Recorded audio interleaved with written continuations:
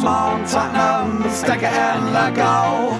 Come on Tottenham, don't be so bloody slow. You are the first team, the last team my dreams have ever seen. Put on that lily white and run on to that green.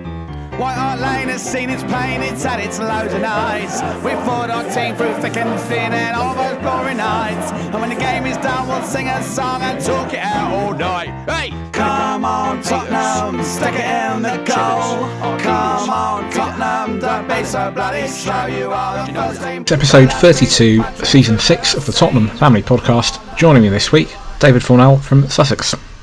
Good afternoon. Hiya. Right. David, we had some, since we last spoke on the pod before last, we've actually had some football. Amazing. It's a welcome return, I have to say.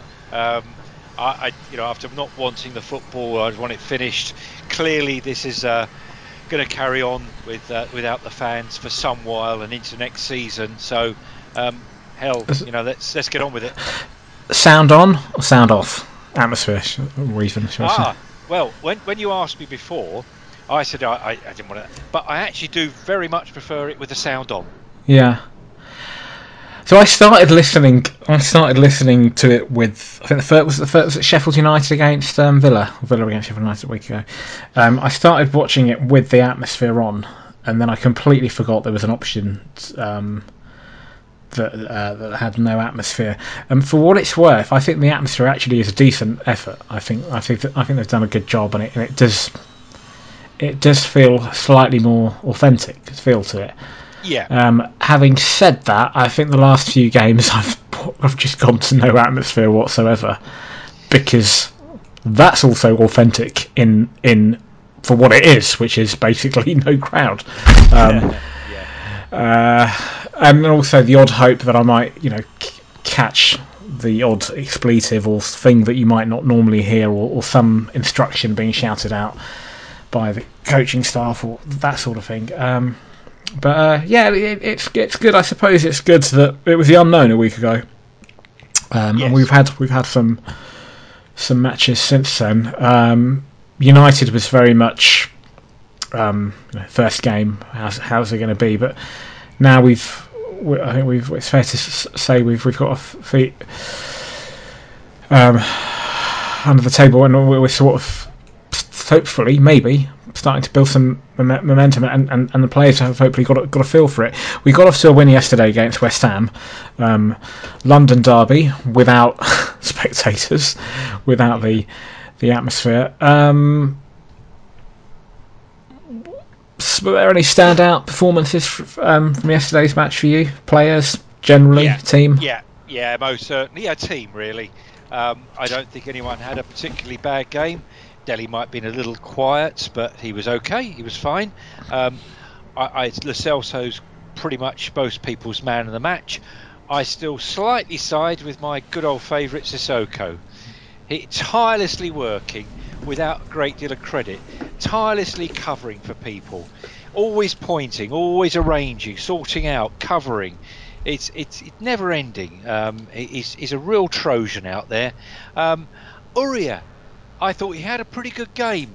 My only bit of upset was towards the end when I think we were 2-0 up and he tried a little ball round the corner, being a bit cocky, which is a problem for him. He just has that little bit of cockiness, and it just stopped doing it. That's when we brought Winks on, because we didn't want anybody to be doing silly things like that. Just keep it and move the ball around, and that worked perfectly. It was a perfect sub, and Winks did what was asked of him. Didn't ask him to play the 40-50 yard through ball. We didn't want it. All we wanted to do, keep the ball from them, and that he did. Yeah, I thought it was and I'm going to keep going, I suppose. But the two centre backs again looked very, very assured. Very assured. I'm really impressed, and I was surprised to see that. I believe that Mourinho's tactics and ways are starting to build into the team. There's definitely a more defensive attitude towards the players, of being steady, rock solid, and they are doing that. Dyer said he wanted to play centre back. He's been given the choice and the chance, and he's showing he can do it, and he's doing really well next to Sanchez. Very good. Absolutely. I want to discuss that actually in further in a bit. We've got a couple of questions on that, and I think there's a lot to be said about Eric Dyer, particularly given that it's fair to say that before the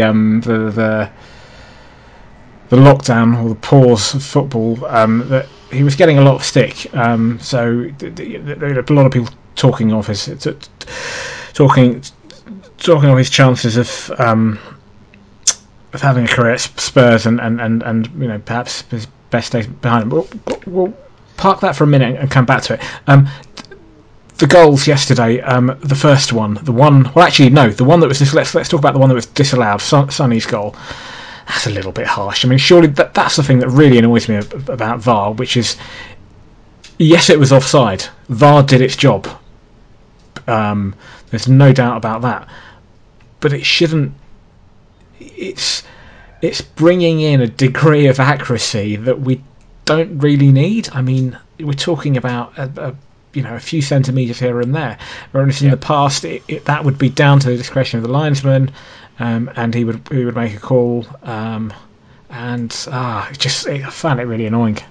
Yeah, you and many others. I mean, you were relatively against VAR. Me, I was for it. I'm willing to hold my hands up and say, well, I'm happy to review it. I'm happy if the fans will be able to vote whether we have it or not. I'm happy to go with either side, but most certainly it needs to be reviewed quite considerably. You're absolutely right. We don't know at what moment the ball starts travelling off the foot. There is a plus or minus to that. And when it's about, well, they said it's about an inch to inch and a half is all he was off. We then have to discuss really what part of the body it is. I mean, maybe that should be reviewed. Maybe it should just be feet. And that's all. There can be all sorts, but I think the other side of it is it's got to be done a lot quicker as well. This irritates the fans. You're just sitting there. In live action, I thought he was on. I didn't even question it, and it's only the size to question it, and I thought, oh really? And you look at it and think, oh blimey, that is tight. But it was so tight, I barely know how. But then you see, if the fans like yourself who don't want VAR, and they're probably a majority, if I read it right, if they're happy to go with the referee's decision or linesman, and as bad as that might be, the bloke could be a yard off, but it goes. You've got to accept that. If that's where we're going to go back to, you've got to accept every now and again. I mean, we had one a couple of seasons ago.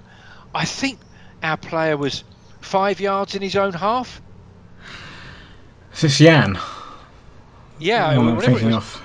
Yeah, maybe. I can't remember who it was now. Yeah. But we were 5 yards inside our own half, and it was given offside. Yeah. And this is what VAR was. We've got to have VAR. I mean, I don't know. I mean, who knows what the linesman was looking at the time? He wasn't looking at the line, that's for sure. Yeah. And there was one, if you recall, I think the season before last, that Harry Kane's goal against Chelsea in the first leg of the League Cup semi-final that went in our favour, and that was really one that was really close to call.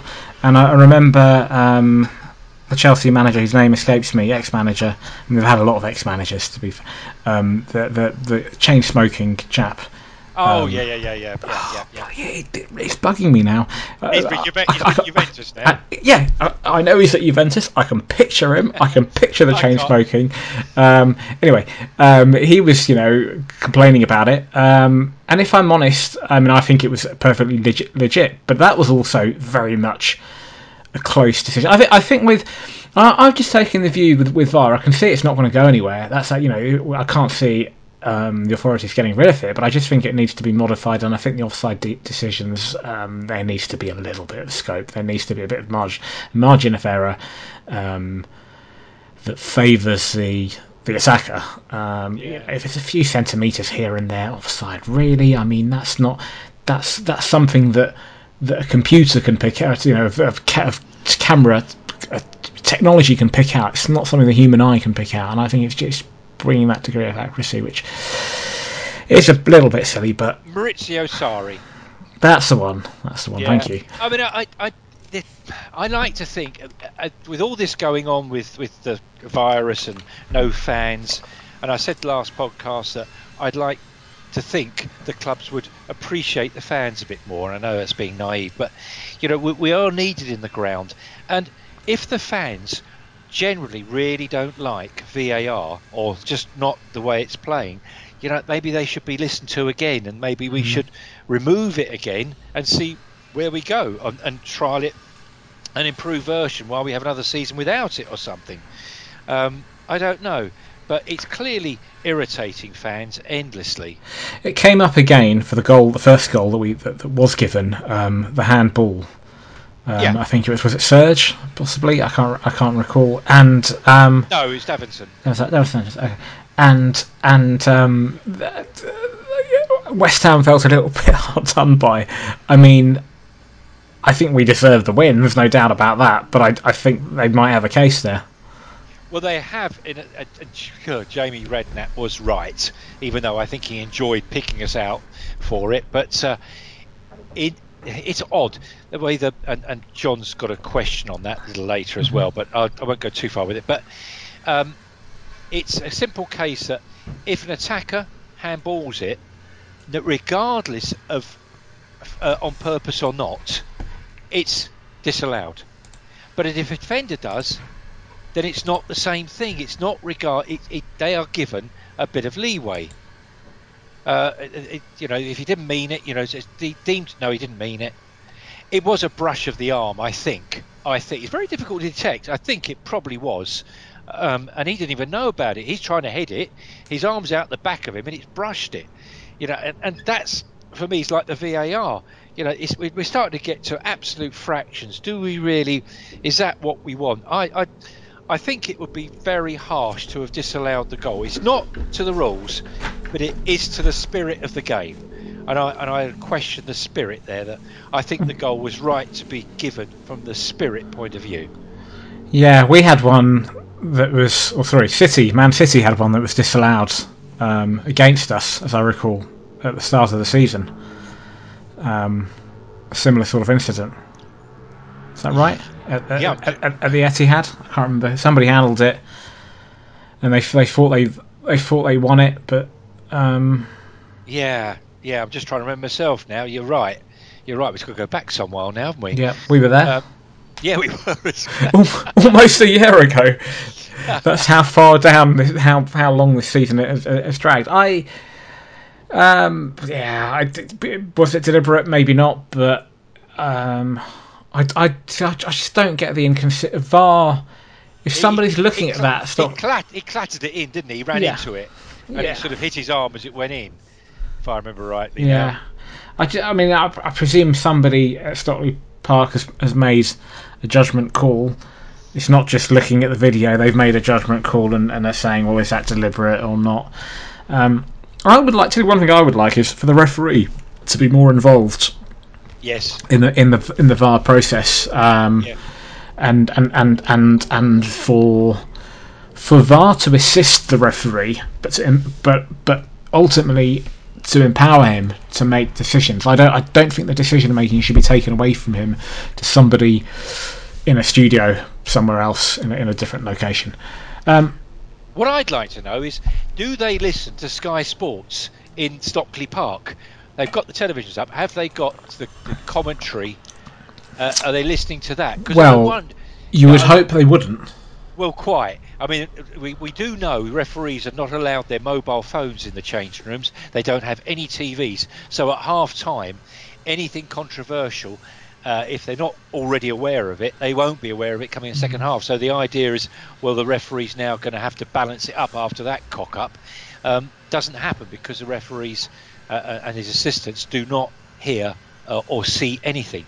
So the same should be of Stockley Park, but I don't know. I do wonder sometimes because of the heavy favouring, and we watched MUTV for the Spurs game on Friday night.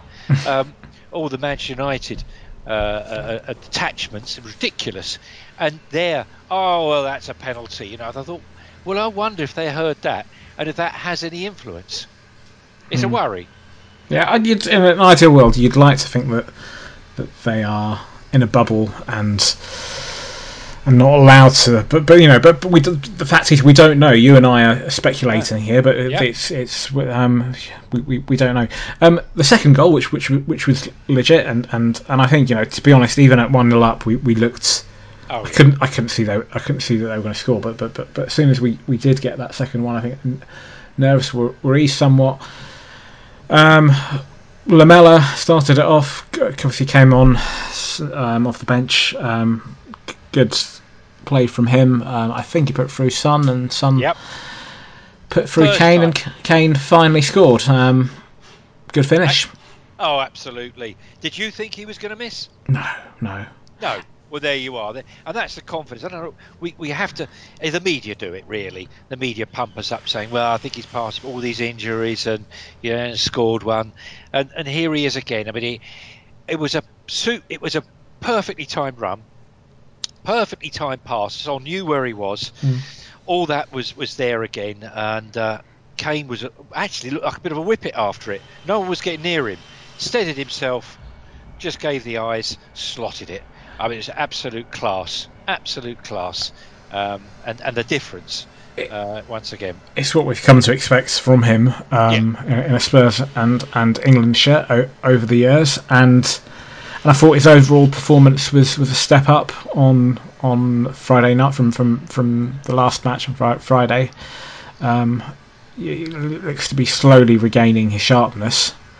I think the fact that we don't have another game until a week Thursday will be beneficial from him. I think it was good that he played again to improve his match fitness and sharpness, but also I think it's good now that we don't we'll get ample rest until the next game. The fixtures after that do concern me somewhat, because we've got after Sheffield United, we've got like 3 matches in the space of 8 days or something like that.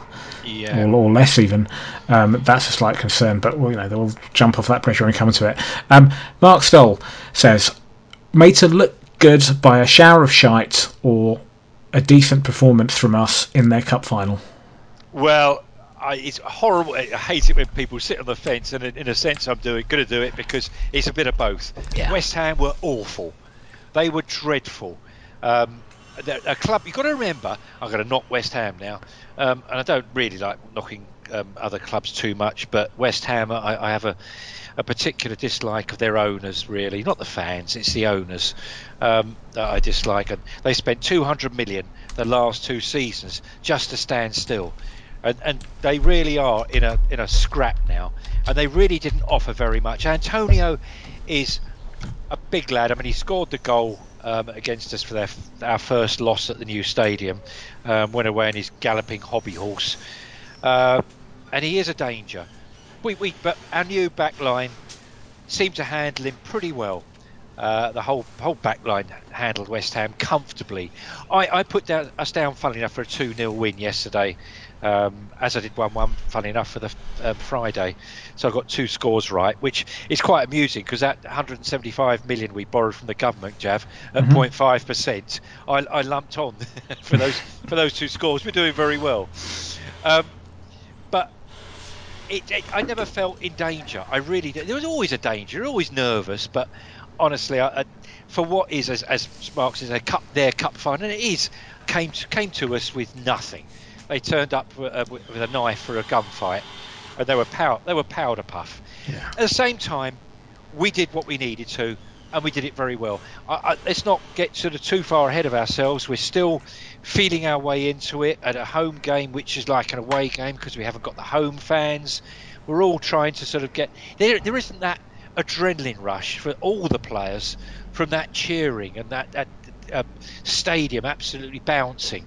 Any stadium, all teams have all got to get used to this, and that part of the game where the players feed off the fans isn't there, so you're not getting that. So I consider that a bit of both. I think we're really good, not at our best yet, but I see very good signs of us settling to a solid block there of players which are if you like, dragging out the result. But yeah, West Ham. Let's not get too excited, because West Ham were just bloody awful.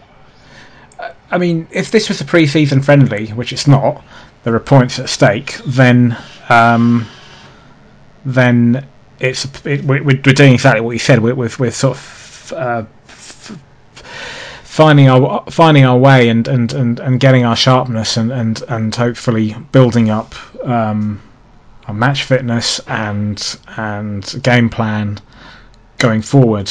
The thing is, it's not a pre-season friendly. There are points at stake, so we also need to pick up results, and we did that yesterday. So I think we achieved both things. We got the 3 points, excellent, and particularly as we only managed a point on Friday, which by the way could have been far worse. But it's quite conceivable we could have lost that game had it been before the lockdown, when we didn't have the United game. That is, when we didn't have the likes of Kane, Sissoko, Son. We got the result that we had to there. We got an even better result yesterday, and we're slowly, hopefully, finding our way, which is all good. Yeah, they were poor, but yeah, I think the old saying, you can only beat what's put in front of you, and that's what we did. Yeah. You could be really critical and say, well, we shouldn't have left it so late for a second one. We should have been a bit more swashbuckling, a bit more cavalier. Not cavalier in I mean, this is a Mourinho team, so there's only going to be so cavalier. But we could have, in an ideal world, you'd like to think that we would have got a few maybe in the first half, that sort of thing. But that's fine. At the moment, it's about just getting those results. And getting that sharpness. Strangely, you mentioned about the crowd, but also the flip side of it is the fact there is no crowd means that the players aren't under any pressure. There isn't a situation where fans are feeling a bit, well, we're not getting the results, or we don't like the football, and there's that sort of toxic atmosphere. It's actually a perfect environment for the players to go out there and just churn out the results, and I think that gives everybody at the club, from the manager down, a bit of breathing space to arrive at a point going forward where we want to be, and when the crowds do come back, hopefully we're in a stronger starting place, if you like. If we're going out of the blocks, hopefully we can do so quicker than we have in the past. Question from John Steggles. He mentioned it earlier. Frederick's handball. Was Frederick's handball in the first half a penalty? Well, that's what I'm going to go back to now, because of this ridiculous, and it's not a law, it's a guide. There's a guideline for this handball that his wasn't handball, and it wasn't. I mean, it hit him, and it hit him on the elbow, but it was in front of his body. He turned his body because he was going to get smacked one, and the guideline says that a defender, if he didn't mean to do it, and if his arms are not outside of his body, it's not handball. And that was perfect to that example in the guidance. Whereas if that had been an attacker doing exactly, if a player on the line had smashed it, one of the defenders smashed it at the forward, he'd done exactly the same, turned himself, sort of had his elbow right in his body, and it hit his elbow and went in. That's no goal, because an attacker, it doesn't matter, it's still handball. I don't understand why the guidance changes between an attacker and a defender. It does, and I want to see this changed. This whole handball arc is being dragged into this mess like VAR is, where all of us are not really sure and not very happy about it, and it's got to change. So yeah, I looked at that Fredericks one, and I knew what he meant, John, and hi John, because he said hi to me last week, so hope you're well. Yeah, I definitely, for me, not a handball. Just as much as, although it was a handball for Davinson, I don't think in the spirit of it that was handball. He didn't see it, and it brushed the back of him. So there we are. Answered that. Okay.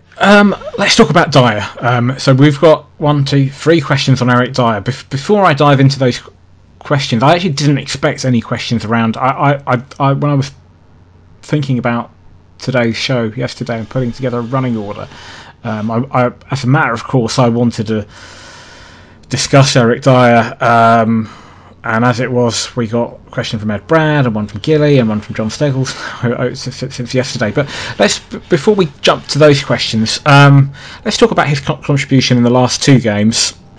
And also, is he the commanding centre-back in the air that you particularly have talked about in the past that we've been lacking? Well, I have to say, I think he is actually. What I've seen the last 2 games, he's been a real sort of leader at the back there. Anyway, he's been winning headers. He's been vocal. It looks as though he's been given.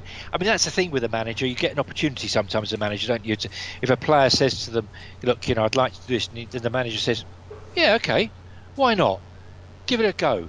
And then you go, and then the manager says, "Well played. You're there next week as well." Gives him an absolute boost, and that's what he looks like. That he's got the manager's absolute confidence. Remembering that we do know that Mourinho did try to buy Dyer up at Manchester United. Now, how he would have used him up there, I don't know, but he certainly is an admirer. So yeah, I think at this moment I've got a thumbs up.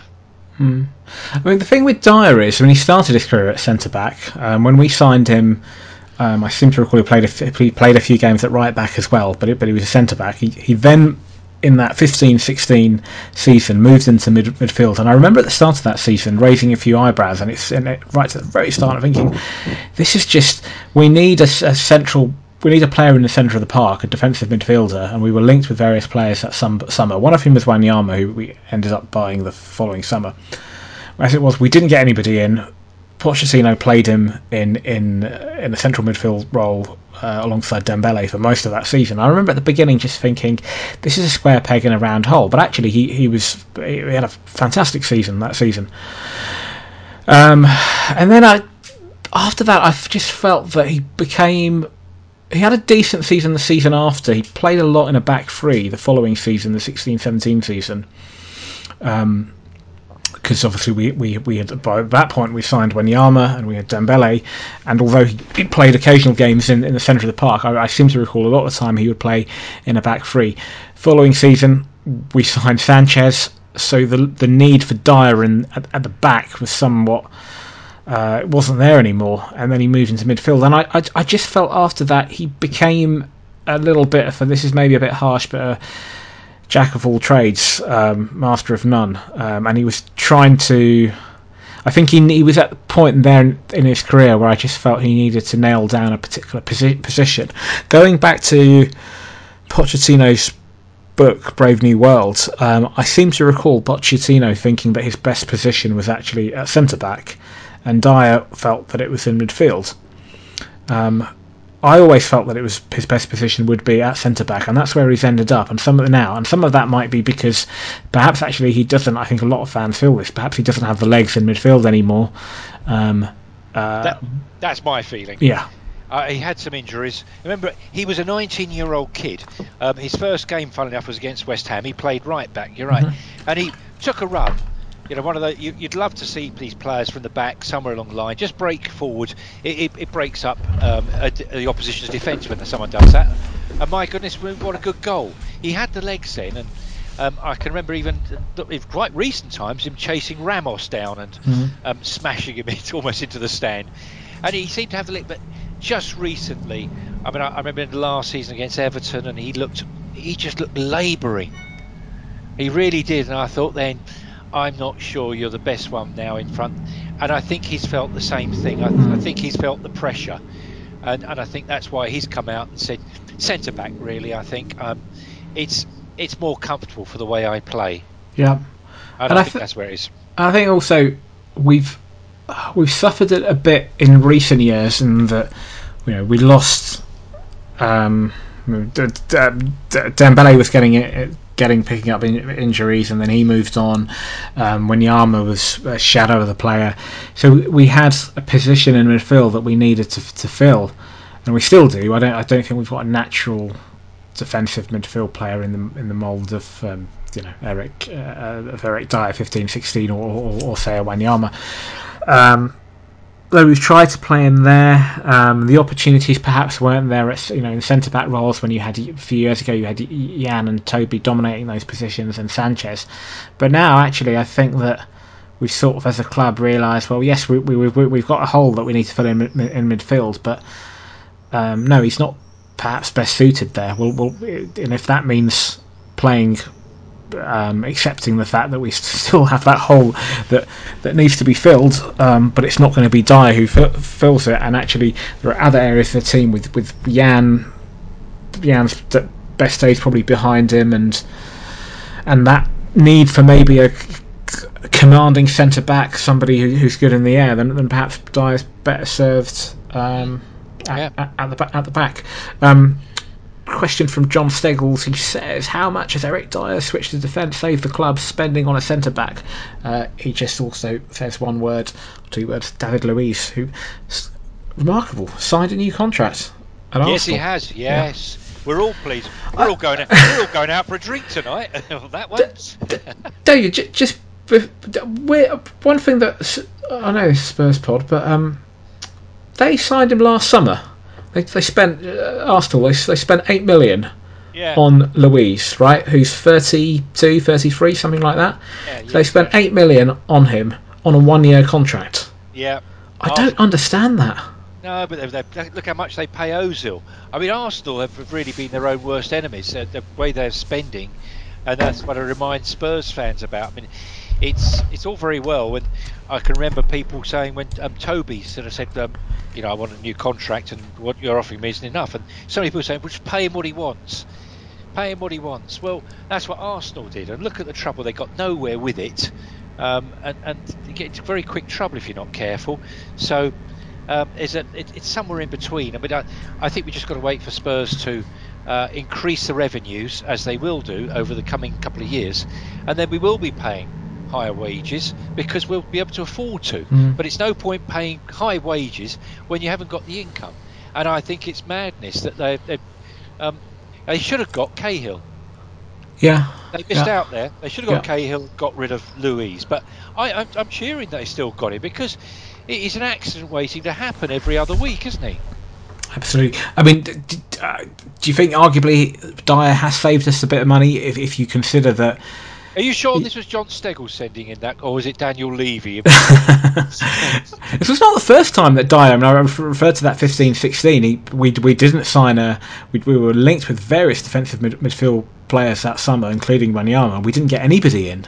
No. And Dyer played in that position, and he did save Levy some money. So it's not the first time. I mean, do you think, given that, I mean, Jan and Vorm signed contract extensions in earlier this week, but I think the common consensus is that Jan probably won't be at the club next season. Right. Do we need to go into the market for a centre back, or is Dyer the solution?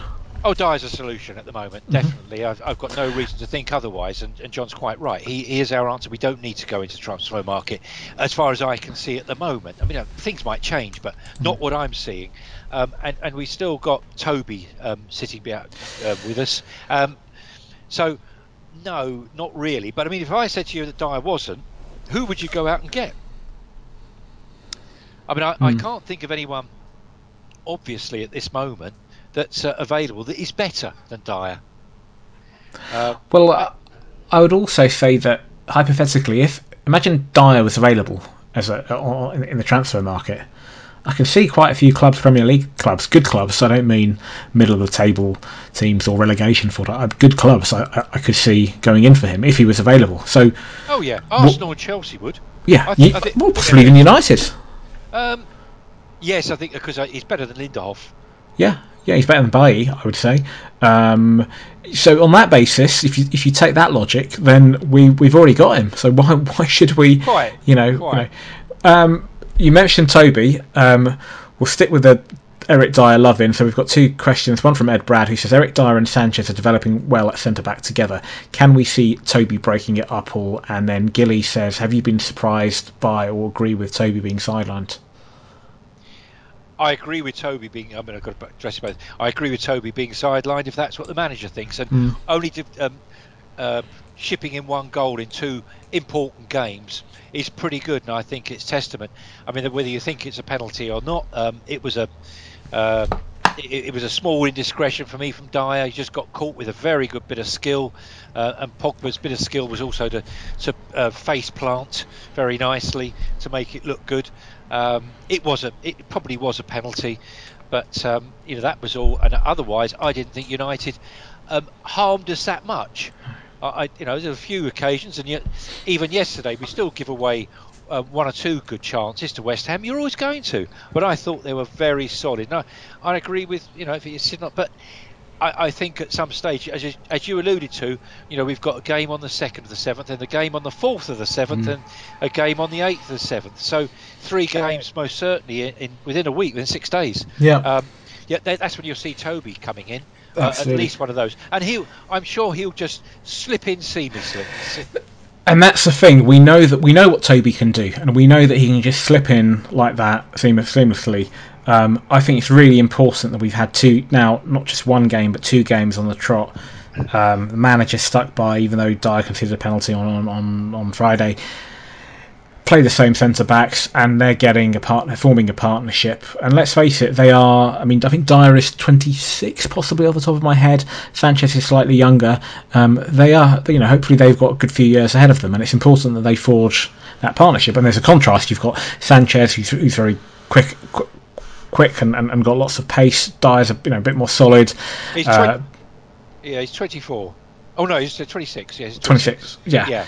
And Dyer's good in the air, so there's a good contrast there. And if we need to bring in Toby, then he'll slip in straight away. So I can't see him unseating either of those two just yet. They haven't put a foot wrong, but that's good. This is what we want as a club. That's what managers want. They want to have those situations or those problems where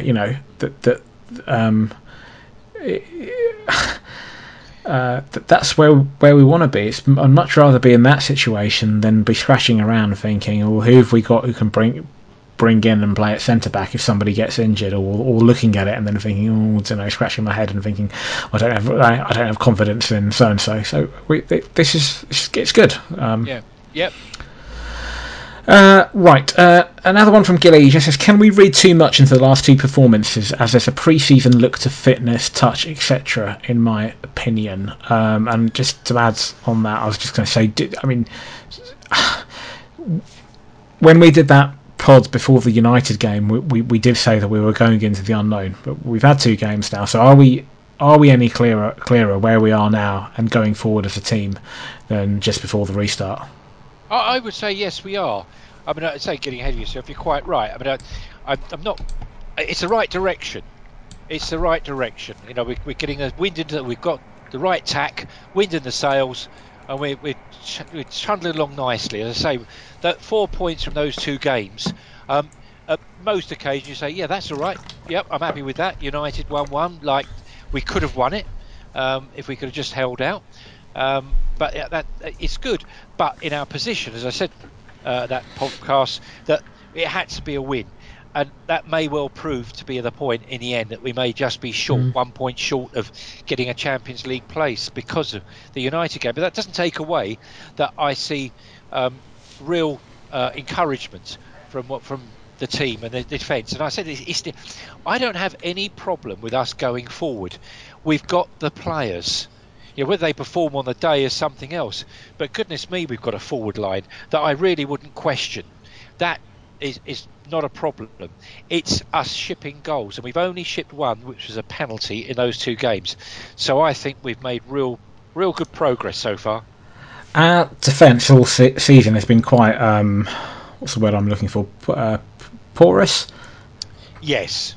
All season, right? Yeah. From Pochettino through to much of the Mourinho reign up until the lockdown, and as you say, the last 2 games we have looked solid. And if we've got that side, if and it's a big if because it's only 2 games, but if we've got that side of the game sorted, then like you say, we've got the attacking players up front that can punish teams, and they can punish the best. We're sort of one of the teams that Man City really don't like when we go up there. Why? Because Son and Kane, they do a lot of damage to them. We are very capable. It's just unfortunate we ship goals against them as well, so we don't always get the result. Football's about lots of things, but often it's about confidence. And and I think that when at the beginning of the season, when we were in a bit of a rut, it becomes almost contagious, and one result leads into the next, into the next, into the next. And I think if you've got a solid base, right, forget about playing styles for a minute. If you've got a solid base, you're not shipping in goals, and then that gives you more attacking players the confidence then to know that the goals that they might get and the chances they might create and the goals from that might then lead to victories. Then then you start to win matches, and then that's suddenly another win, and then before you know it, you've got confidence. You've got confidence that wasn't there at the beginning of the season, because at the end of the day, we've pretty much a few players here and there, but we've still got the core of the same squad that would have got to a Champions League final last season, or finished top 4 last season, the season before. So it's weird, it's strange that we've been struggling for most of this season, and I think some of that is down to confidence. Some of it is down also to a defence which has been shipping goals, but maybe actually now's the point that we've started to turn the corner. I think going forward, the football that we'll play under Mourinho, I think that's quite apparent. I think will be very much counter-attacking, which is fine. I mean, there's nothing wrong with, you can be exciting and score goals by hitting teams on the break. Nothing wrong with that. No. I would like to add that we had a few players with a lot of dissension at the time as well, with Danny Rose mumbling, Ericsson really wanting to leave, Toby still not really happy, and I think there was something in that. The moment Mourinho turned up, Toby said, "Oh yeah, where's that contract? I'll sign that," and happy days. So all that in the background was just very wearing on the players, and there was very little positivity coming out from the club. Yeah. David, before I come to the remaining few questions, let's just look ahead to the Sheffield United match. So that's a week Thursday. Indeed. They are currently below us in the table. Our victory yesterday put us a point above them, and we are currently only a point behind Wolves and United in 6th and 5th respectively, but all these teams above and below us have games in hand. So Sheffield United do kick off later this evening against Manchester United, and I think Wolves are playing Bournemouth possibly.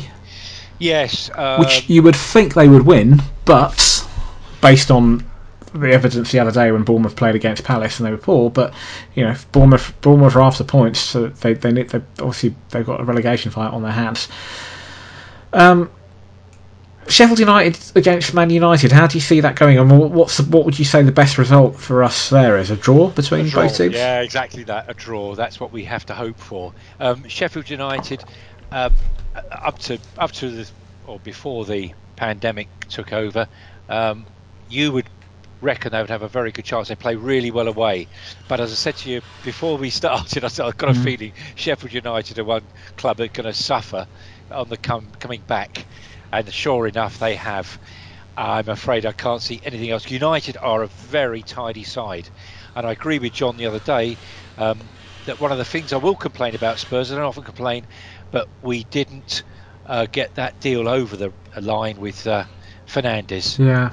I mean, he's a quality player, and he was really, I know Pogba coming on was a difference, and I think we did well to keep them back with Fernandes running all over the place, running the show. We should have got him. So I think United now will be too strong. I think United will comfortably beat Sheffield.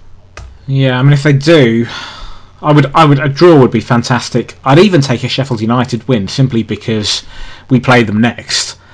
And even though a Sheffield United win would take them above us today, if we then beat them, week Thursday, we would go above them, and we wouldn't also be too far off. Yeah, but United. A draw would be the draw would be fine. I mean, do you fancy our chances against Sheffield United in a week or so? Absolutely, I do. I remember we played them last time, and you said I'm really home, and you said I'm really nervous about this. Yeah. I don't like it at all. And you were right to be. This time, I'm quite confident. The way we're playing, I think we'll go up there and win. I really do. Yeah. We've got enough incentive. I think we've seen what Sheffield United could do. I think a different Spurs and a better lineup this time, a very balanced side we'll have, I think will be enough to take the points. Yeah, no, I agree. I think after that it might get tricky, as we said, with those 3 matches against Everton, Bournemouth and Arsenal. I don't actually think any of those. A lot of Spurs fans, or some Spurs fans I've spoken to, are a little bit nervous about the Arsenal game. Not nervous, but thinking that Spurs will screw that one up, or Arsenal will suddenly be up for it. They don't bother me. Bournemouth don't bother me. Everton, I think Ancelotti will set them up and they'll be difficult to break down. My concern is just the fact that we've got 3 games in a short space of time, and a bit of fatigue could fit in, but good could set in. But that's there, and I think if we can win against Sheffield United, that'll put us in a good position going into those games, and we'll take it from there. All right, Darren Paminter, why do you think his Twitter handle is @DazP19? Why do you think Jose is refusing to utilise all 5 subs? Only 5 used out of a possible 10 in the last 2 games. I could only deduce that he feels what he did was enough. He don't need to bring anybody else on. It might feel like a friendly where we can just send more players on, but this is far from it. There's a European jaunt in the Champions League, which is worth a minimum about £45 million. So there's a lot at stake, and he will do all that he needs to, and I guess he certainly yesterday did the right thing. I wouldn't argue bringing on Winks to shore it up, keep the ball, don't let West Ham have any time on it. That's my only deduction. He did all that he needed to. I mean, just because it's there doesn't mean you've got to utilise it. I mean, I suspect he will utilise it in those, and I suspect we'll see rotation when we have those 3 matches in the space of. But at the moment, you've got to say that it's the option is there, but it doesn't follow that he has to use it. And has it cost us? Well, we got 3 points yesterday, and we got a point against United, who arguably probably would have beaten us before the restart. And I don't think any of the substitute. I don't think ultimately we considered a penalty that wasn't a substitution. Wouldn't have changed that. I don't think. No. So it is what it is. Right, the mystery of Dombele. Question from Liam, his Twitter handle is @SpursLiam7. What do we think the issue is with Dombele? Deserves at least a few minutes on the pitch, but Jose isn't interested. Oh, I think he's interested. The thing is that Dombele, he plays, well, the only place he really can is where Lo Celso's playing. And Lo Celso's playing very well, and he's very quickly becoming a fan's firm favourite. I like the guy, and I still don't think he's firing on all cylinders yet. I think we've yet to see the best of him. But what we've seen, a lot of players don't hit the ground running, but he has pretty much, and that's Dombele's problem. He's come along, he's got injured, and just as we said, there's no point in putting on a substitute if we don't need it, and we haven't needed him. You've seen that a few times over the years with all sorts of sides. They get a player in, he doesn't get a chance because the team's playing so well. And I think I think the media are trying to pump up this. Mourinho did one of his little things where he had a snipe at him, and sometimes he says carrot and stick, isn't it? Yeah. And this occasion he gave him a stick, which he does do occasionally. I'm not sure if he gets that right. He decides to have a fight with Pogba and possibly lost because the club then gets rid of Mourinho and not Pogba. And Mourinho, I always felt that Mourinho was such an admirer of Ferguson, and he saw the strict regime that Ferguson had, and Ferguson was all powerful at United. Whatever he said, the boardroom jumped when he said something, and if he had a spat with a player, the boardroom absolutely backed him 100%. That player was gone, regardless of whether he made a mistake. And United didn't in that particular occasion, as well I can see. So he's had another spat, and I've got a feeling that Levy is going to take that United line where I'm going to back Jose, and if Jose wants a spat with him, fine. And then Belly loses. But we're not selling him, that's for sure. He's not going anywhere. The market isn't there. To be a little bit harsh on Liam, I'm slightly playing devil's advocate here, but why does Ndombele deserve at least a few minutes on the pitch? What has he done to justify that? Because over the course of this season, under two managers, he's shown glimpses every now and then of what he can do. Yeah. But he's also showed a lot of the time that he's not up to it. Whether that's just fitness levels or his attitude, to the point where Mourinho had called him out publicly after the Burnley match, which I don't. By the way, I think Mourinho was wrong to do that publicly. You do that behind closed doors. But perhaps he's not done enough to deserve those few minutes on the pitch. He's not Mourinho signing, and we've got to respect that. Now, nor was Lo Celso, but I think Lo Celso is a player who, right from the beginning, has shown that he's a fantastic talent. That's somebody that works hard, that's clearly got a good attitude. You don't hear anything. I'm not suggesting there are negative stories that have necessarily come out from Ndombele, but Lo Celso, he strikes me as a sort of player that just puts his head down and just gets on with it.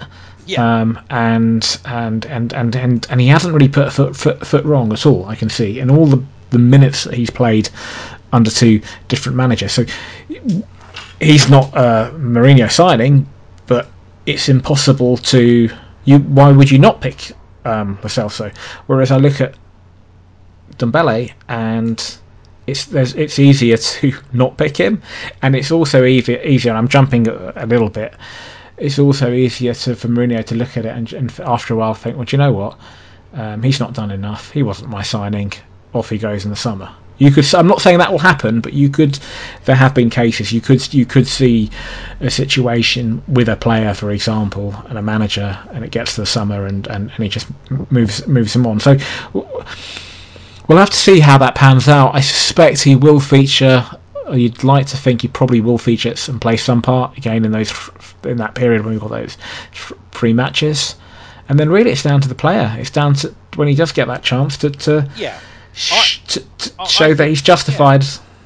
Yeah, I think it'll be something like Everton or Bournemouth. Lo Celso will probably come out and he'll go in, and he'll have his chance. He's got to accept, like everybody else, these are strange times, and this is a trolley dash to the end of the season, and all players have just got to accept that it is going to be odd. Some people are going to be sitting on the bench, and he can't be grizzling about it. Wait your moment. He's got his fitness. Go out and show what you can do. But what I'd like to see him do, I know what he can do. Can he do it for 90 minutes? Is he willing to chase the ball back and get it back? Because that's not what I've seen so far. He's done a little jig and a dance in the middle with the ball and looked brilliant. Double drag backs, and he has that way of sort of sloping over the ball with his upper body strength and shrugging players off. But then if he loses it, then you sort of see that jog back, and I think that'll drive the manager up the wall. Yeah. He's got to change that. My feeling is that if somebody came in the summer, in between seasons, and said, you know what, here's 70 million, we'll have him.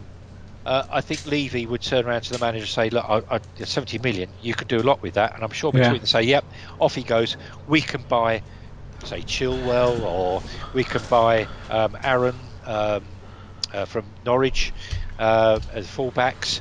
Do all those sort of things with that sort of money and improve things in other ways. But the market has changed. And there's no way, I don't think Levy's going to take 20-25 million if somebody offers a reduced price, because those are the sort of prices, the reductions it's going to be to get the market moving in the transfers. I don't think he's going to accept that. He's better off staying. Agree. And it might still be the case that all those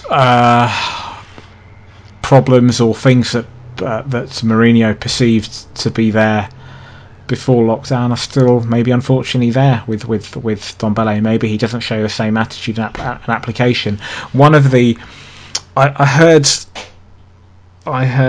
a rumour, and God knows whether it's true, which suggested that Mourinho was really impressed with Eric Dyer in training recently. Really, really impressed. Now, if that's true, it could also hold. I'm just speculating here. It could also hold true that he's, for example, not impressed with particular other players in training.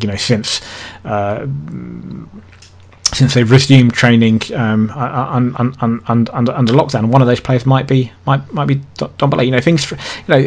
Things like obviously they'll measure things like body fat and that sort of thing. And you think about it, the players were training initially in isolation on their own at home, right? And they were doing like Zoom calls where you had the coaches and Mourinho at Hotspur away, and the players were on their cycles and whatnot. So at that point there was a great onus on the players. They were away from the club, but there was a great onus on them to train on their own, look after themselves, take care about what they eat, etc. Imagine when they report back at Hotspur away and someone like Eric Dyer, for example, shows he's lost X amount of percent of body fat since before we went into lockdown. Now that's going to be to me, if I was a manager, I was looking at that, I was thinking, well, that's great. So he's in a lot better shape, but also he showed a lot of commitment and desire to work hard to get himself ready. And contrast that to another player, and I'm just speculating, but for example, maybe Dombele didn't show that same level of application, didn't maybe before the lockdown, and he's still not doing so now. So I don't even know that it's a Mourinho issue with the player. It's maybe just an issue with the player. Yeah, we shall see. Yeah, I've got a feeling he's going to play the next few games and have a starting position, and he'll be given his opportunity. And he's got to take it with both hands. Yeah, he may well do. Let's hope so. Yeah, hopefully he will. There is a talent there. Undoubtedly. Right, final two questions. Zoe Pearson, a Twitter handle is @Z_Pearson THFC. When we bought Gio, many of us thought he could be the Eriksen replacement. I see Modric when I watch him. Anybody else? So, for me, I never saw him as he was. When a player like Eriksen goes, it's very seldom that you get a like-for-like replacement. You need to get somebody else to fill that role, but it's seldom that it's going to be like-for-like. And I never saw Lo Celso as a Eriksen replacement. Funny enough, when I see him, particularly live, I'm not saying that he's like this player, but I see a lot of Rafa van der Vaart in him. The way, he's left-footed, he's quite small, low centre of gravity. The way he takes the ball on the half turn, those sort of little things remind him of Van der Vaart. But in terms of style, I can see what I would actually agree with Zoe. There is a little bit of Luka Modric in him. I think he's good at picking up the ball in deep areas, running with the ball. He's very good at picking it up in a tight spot, which Modric was as well. Good close control, good technique, keeps the ball. Yeah. And I can see him becoming that little midfield maestro that gets the team ticking. Yeah, I agree. And I didn't see it quite as Modric. And again, when I compare players, and probably everyone else does the same thing, the stature and which foot he is a great deal of where you see the likenesses, and the fact that Modric is probably more right-footed. I didn't quite see that direct, but you're quite right, Van der Vaart. I thought more of David Silva actually at Man City. Yeah, he has that movement. It's just ridiculous movement with that left foot. You always think, oh come on, you've got to use both feet, mate. But then you see their left foot is so good, they don't need a right foot. It's just astonishing when I see left-footers do that. But yeah, that's how I think that's. But yeah, it's a good future, I think, for Lo Celso. Okay, final question. Sam Dickens, would you take a 4-0 loss to Arsenal if it meant Liverpool would not win the title this season? No, that's an easy one. I hadn't seen that question. No, I would not. I don't care about Liverpool. and I really don't. I mean, in some respects, I would say, well, frankly, they deserve it. They've played so well this year that I wouldn't take it from them. So I would, but I'd much rather, thump Arsenal. Thank you.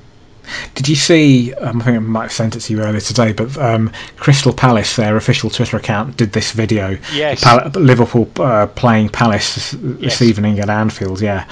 And it's just mocking. I think it's this ad that's running on Sky pretty much all season, where they've got "You'll Never Walk Alone," and then they're showing Liverpool, and it's all about it's going to be Liverpool's year.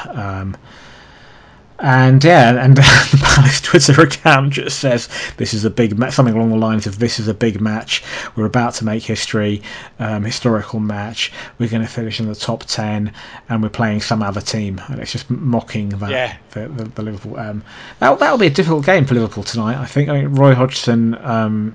The way he'll set up Palace, I was impressed with them against Bournemouth. I mean, they're fairly solid, and they seem to have a good record certainly against Man City in the last few seasons, and I'm not sure that Liverpool. I mean, Salah was out, I think, the other day.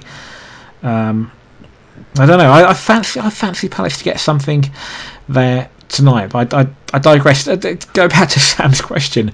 They were bloody awful against Everton. Yeah. I mean, I wonder what. I thought it was shocking. Actually, I was almost disgusted with them that they hadn't put their best team out and put the whole thing to bed. I mean, this was a derby, for goodness sake. People are trying to get something. They're sitting at home. That's all they can do. They can't go to the games, so they've got the beers in, TV on. Let's watch this. For goodness sake, it was just I might as well watch a sewing bee, to be honest. So I'm going to go and I'll go with the opposite of what you said, and I would actually take a 4-0 loss to Arsenal if it meant Liverpool would not win the league. And the reason for that is because, of course, if that happened, it would be awful, and Arsenal would have the bragging rights. I know that, but it's one game, right? A defeat to Arsenal, we're accustomed to it over the years. It's horrible, it's painful, and a 4-0 loss would be horrible. But it only lasts as long as the next time you play them, and you can redeem yourself there. The thing with Liverpool, and it's a bit like Leicester, historically we don't have any as a club. There's no rivalry really with these teams. But with Leicester, I can't stand Leicester now. I think I'll always hate them because of that season when we were chasing them in the league and they won it. I know that's petty, but that's how I feel. And with Liverpool, I just feel over the last few years, I don't know if it's a social media thing or they sort of started to feel a bit like a rival. I mean, we've obviously been for the last few years finishing above them. Obviously, this season and last season, we've been finishing them above them prior to that in the league and pipping them each time when often they would spend large sums of money, and pundits would always have them finishing above us, and they didn't, and they hadn't won any trophies at the same time as when they had Klopp and we had Pochettino. Yet they were almost getting a free ride. Klopp was getting a free ride, and people were scrutinising Pochettino. And then obviously what happened last season with the Champions League final, that's quite painful. So. Don't get me wrong. They deserve it. But it's probably more. It's just the fact that the media go on about it so much, and there's this whole Liverpool loving, and it's just that's why I would be glad if their season just somehow blew up and they lost all their remaining matches and City won all their remaining games, and that's not going to happen. But yeah, Sam, I would. I don't have it. Liverpool are not my favourite club necessarily, and we get this the 96 thrown at us all the time, and it is a terrible thing. I mean, I can't get round that. It's awful that happened, and it's awful that the fans got blamed for it. But we seem to forget about the Heysel Stadium that Liverpool don't seem to mention how many died there at Juventus, and the fact that. From a Spurs point of view, we got thrown out of Europe for years. Yep. It cost us so much money. Well, it cost English football. It cost English football, exactly. All English football. And that and the media gloss over that one. It's always about Liverpool in the 96, and it's never about the Heysel Stadium and the Juventus fans that were crushed under that wall. Is it 30? Oh, actually, I should know how many it is, but I don't off the top of my head. But it was an awful tragedy, but that seems to get shoved one side. And the fact we got thrown out of Europe, you know, as a 1 year we were starting to come up, and we got a good side, and that ruined us. Absolutely, it put us back 10 years. That did put us back 10 years, and who cares? We couldn't even claim off of Liverpool for that, could we? We couldn't take the court and say, do you mind coughing up what we would have lost? Didn't happen. And then we're all supposed to say how wonderful Liverpool are. This is a Spurs podcast, by the way. Right, on that note, we'll be recording the next podcast probably a week Friday, the day after the Sheffield United match. Until then, thank you, David. Yeah, cheers, David. Thank you to all our listeners. This has been the Tottenham Family Podcast. Come on, Tottenham, stick it in the goal.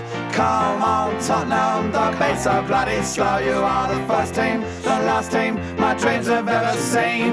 Put on that lily white and run on to that green. White Hart Lane has seen its pain, it's had its loads of nights. We fought our team through thick and thin and all those glory nights. And when the game is done, we'll sing a song and talk it out all night. Hey! Come on, Tottenham, stick it in the goal. Come on, Tottenham, don't be so bloody slow. You are the first team, the last team my dreams have ever seen.